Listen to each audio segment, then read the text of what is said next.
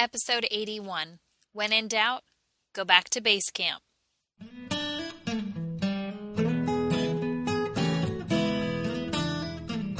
Educators, is your passion tank running on empty? Look no further. Gretchen of Always a Lesson has a double dose of just what you need. Come fill yourself up with an empowering educators podcast to start your day feeling empowered.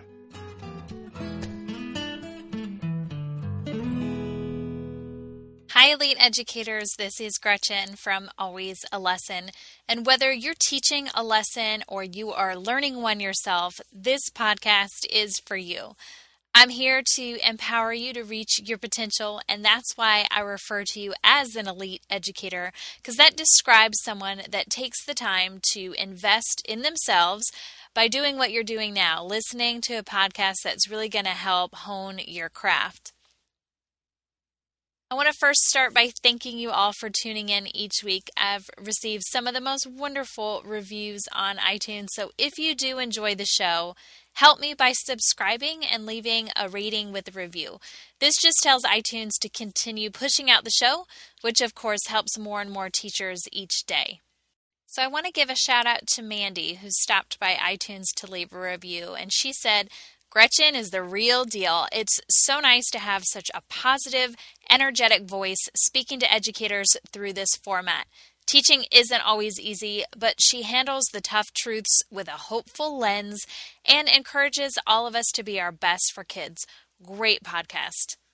Holy cow, thank you so much, Mandy. That just takes my breath away for a moment to know you left such a specific review and you really went into detail about what this podcast means for you.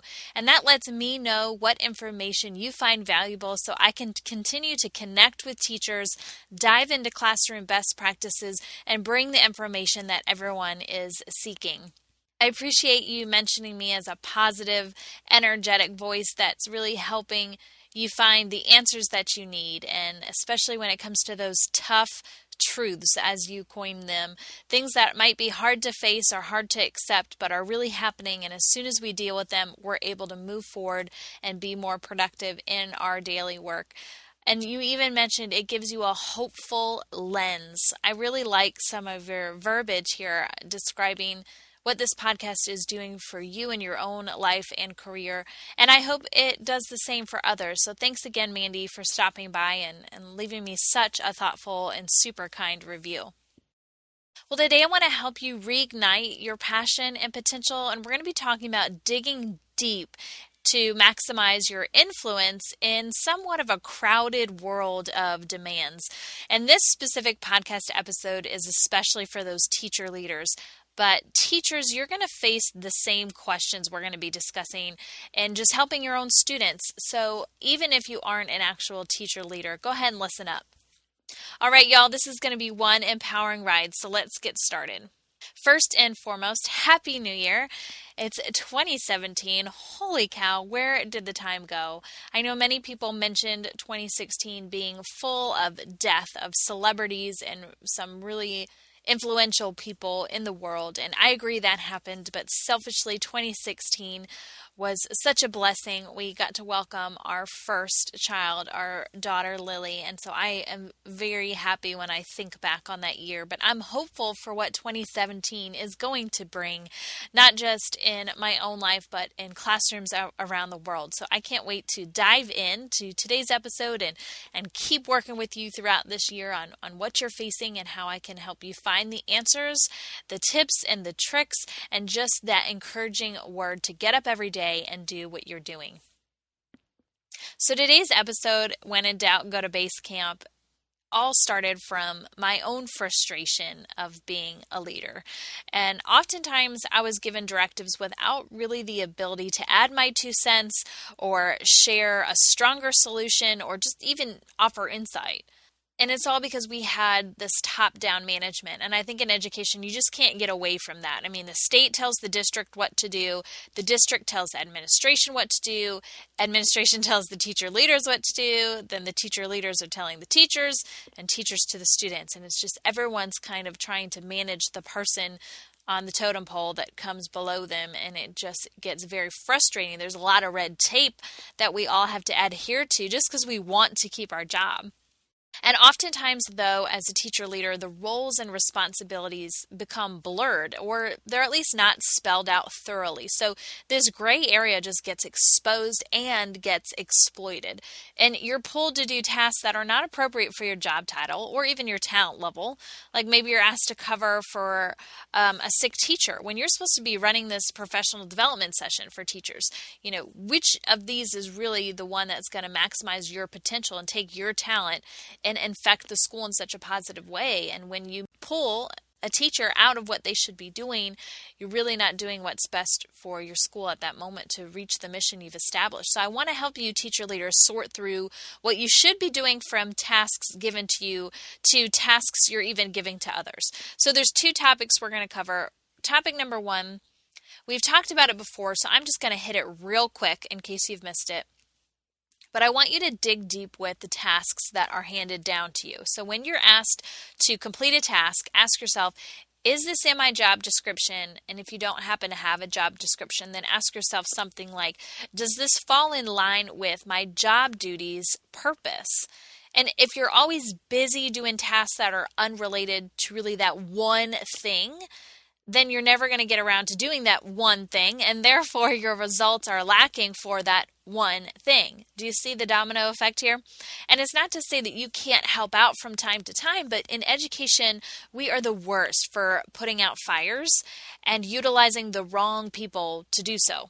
And we want these quick solutions, and we pull our talent to go take care of the bleeding wound when really the bigger picture is far more important. And it's up to our administration to prepare for these fires ahead of time, have backup upon backup plans so that our teacher leaders are not taken from the bigger bang initiatives. So that's all I'm going to say for that. Just make sure you're asking yourself those questions. Is it in my job description? And does this fall in line with my job duties purpose? And you don't have to be rude when you say no or just propose a different solution. But you've got to make sure if you were hired to do something that you can do it and you're not pulled away to do something else. So topic 2 is where we're really going to focus today about being in doubt and going back to base camp. And is digging deep with the tasks that you are giving to other people. So you are handed a teaching load. Some people that you are trying to mentor, and you know your state, your district, your school focus goals. You know somewhat what topics or areas or subjects that you're going to focus on with teachers. But really, other than those factors, you're kind of lost. And even administration may suggest to you areas for growth for these particular teachers you're working with. And maybe even teachers themselves may ask for help in certain areas, but you have to be prepared to say no, just like we were talking about in another situation where you're handed tasks, but now you're handing tasks down to others, and you have to be able to sort through which is the appropriate task to hand down. And so like we're deciding if a task is aligned to our job description, we need to ask ourselves if the areas asked of us to help someone with are aligned to either the district or the state or the school goals, or is it the main thing? Meaning, is this a fire you're helping this teacher put out in the classroom because it's just glaring and it's obvious? Or is it a deeper issue that once you've solved this issue, now that, like a domino, starts fixing other areas? And a perfect example is classroom management. It's so difficult to go in with blinders on and not see kind of the chaos that's happening in front of you. But often when you fix a classroom management issue, you still aren't at the root of the problem. It's just the one that's most obvious in your face, and you almost can't help yourself but to fix that one first. Like maybe the students are just walking around the room during a lesson. It's just an inappropriate time. You need to be focused. You need to be engaged. But really a deeper issue would be like the teacher's questioning during the lesson is so low level, meaning these students don't really have the opportunity to think about the material in a meaningful way so that they can reach that true mastery. So which one of those is most important? Those students walking around or the teacher's questioning? And I know it's hard because the students walking around is so distracting. It's so hard not to see it and so hard not to talk about it. But that's really not where your focus should be. You got to dig deeper. And sometimes you're really confused as to what you should be focusing on. And that's what I'm saying. Go back to base camp. And so you'll say, well, how do I know what the root of the issue is? Or how do I know if I'm putting out a fire versus really hitting one of those big dominoes? So base camp to me, this is like your homeroom, your locker room, your just place of refuge. And for me, base camp is going back to my coaching binder. And in that, I have data, I've got goals, I have the school's mission statement. It's just a moment for me to take myself out of the game, the hustle and the bustle of the demand, and make sure that what I'm focusing on is truly the main thing. So when I wonder which two aspects of classroom instruction to focus on with the teacher, I pick up that binder, I start reviewing, past observations or school goals or district initiatives or a teacher's reflection on a lesson, etc. And that really helps center me. It helps remind me of the work that I'm here to do, especially information about that specific teacher. And it's usually here it becomes glaringly obvious which route I need to take when helping someone. But without taking that break and without heading back to my own base camp, then I lose that perspective. And it's like calling a timeout to get a breather, and then that breather is what brings you that fresh, clear mind, and then you can make a decision. Well, as a teacher coach, many times after an observation, I'd be walking out of the room and a teacher would snag me and say, how'd I do? And even though my gut would be to want to give them a number on our performance rubric, I just never did. I knew I had to go back to my office. I had to review all the nitty-gritty to make sure I really captured all the evidence, and then I could fairly and obviously accurately evaluate this teacher. And that way I could come up with the figure. And it usually often wasn't even the number originally my gut was telling me. So I'm so glad I never told that teacher what I thought. And that's because I ended up being biased for some reason. It was an engaging lesson, but when I really looked at things in my office, I realized it really wasn't appropriately aligned. So I would have rated them higher than they should have been. Or, again, I was biased because these quiet kids who we've been working with for so long started to take some ownership in the classroom. And I was just so excited about that. But really, their own demonstration of the learning was weak. And so it really, for me, it paid to take a break and head back to base camp. It's like reviewing a rough draft multiple times before turning it in for a grade. You've got to take a moment, back away from the mayhem, ensure you're headed in the right direction, maybe recalibrate on the map. So here is what I suggest you do. Next time you're unsure where to hone in with a particular teacher or even your own students, go back to your own base camp. It's the place where you can reference the tools that are going to ground the work you do, whether it's your standards, your anecdotal notes, your performance rubrics, your district initiatives, whatever it may be. Take that moment to go back to those items and utilize those tools so that you can be your most effective in hitting that big domino. Remember, you want to go after the one thing that once you fix that, is going to have a positive impact on all the other things that follow. You've got to hunt down the root and stop fixing the leaves, because when you're focusing on the leaves, that's like putting out the fires instead of preventing the fires from starting in the first place. All right, Elite Educators, that is a wrap for this week's podcast on identifying and supporting the development of those key indicators at the deepest of levels by really getting a clear head and perspective before jumping to action. Now go out and be great, because you've just been empowered.